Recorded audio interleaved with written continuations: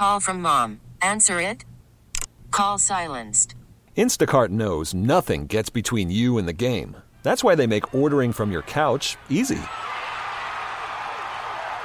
Stock up today and get all your groceries for the week delivered in as fast as 30 minutes without missing a minute of the game. You have 47 new voicemails. Download the app to get free delivery on your first 3 orders while supplies last. Minimum $10 per order. Additional terms apply. Sent the wife away, sent the kids to play, miles and miles away. Things blew up and things blew down, seemed a blinking shame. 8:49 here on Total Information AM Sunday, and I'm trying to figure out what this song is even about, but it's beautiful. It sounds beautiful. Hey, we have Johnny Rabbit on the line, and we're talking about old movie halls and theater halls and all kinds of stuff. How are you doing this morning, sir? Good to hear your voice. I'm fine. You were singing that song, weren't you? Yes, I was. I was also. Oh, beautiful. You couldn't hear my taps, but I was dancing around the Studio B here at KMOX. Oh, terrific. Well, it is. That was very nice. Also, I've been watching you. Nice to see you, Stuart McMillian, wearing your official KMOX radio show Usher's uniform. It's beautiful. Oh, thank you. Of course, you're welcome. In honor of our visit to St. Louis theaters, a few of them, on which we'll kind of conjure some movie house memories. Now, you probably saw the story on TV or heard it on the radio, but if you saw it on TV, after that big windstorm we had recently, at some of the facade of the Williams Temple Church at 1500 Union was knocked off. And if you look closely, there was a brick structure underneath there that had been sheathed by the facade. It was one of the still solid walls of the old 1,124-seat Union Theater. That big theater opened in 1910, had a balcony and everything, really larger than the typical neighborhood movie house, which was last owned by Arthur Enterprises. It closed in 1960. Now, the other theater, and there was one more on Union, that was the Will Rogers, right at Page. That was built in 1936, and they turned off the projectors in 1962. The well-known Mammy's Diner was really a good place. That was right next door. Great food. Jim LeGrand of LeGrand's Market and Sandwich Shop in Donovan and Lansdowne, right across from where they had the big water main break, he tried to sell me a pound of ground rabbit yesterday. I didn't go for it. So, though he was wondering about movie theaters that had been in southwest St. Louis, in sort of like a quadrangle between Chippewa and Gravois, Kings Highway, and the city limits, there were just two. The Avalon, catty corner from famous bars Southtown, that opened in 1936. It lasted all the way to 1999. We go back to 1988 at the Avalon when the theater screened the movie The Last Temptation of Christ.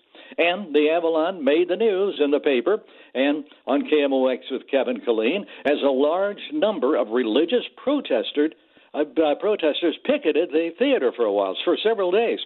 The other theater in the district, and yes, there were only two, it was the Roxy at 5500 Lansdowne, right at that intersection of Wary and Macklin and Lansdowne. Kind of small, only 738 seats. It opened in the silent movie era in September of 1926. Now, its run would end 51 years later. At the Roxy, I recall seeing a really odd but cute movie in 1948, Ken Murray's Bill and Coo. I bet you haven't seen that one. It featured real trained birds, not animated or AI birds, and the birds were all dressed in human costumes. Yes, an odd movie. And for many years before, Marvin Miller, who became a radio, movie, TV actor, a star really, studied acting, watching the screen at the Roxy when he was a student at Booter Grade School right across the street. He'd become a Cleveland High and Washington U grad. Now, you can find out more about him at the Carondelet Historical Society, located in the Old Apair Grade School at 6303 Michigan. I don't go till Wednesday. They open Wednesday at 10. Incidentally, Marvin Miller's first showbiz-type job was as an announcer on KMOX. You may remember him, or at least remember his voice, as he did the talking for Robbie the Robot in the 1956 movie Forbidden Planet.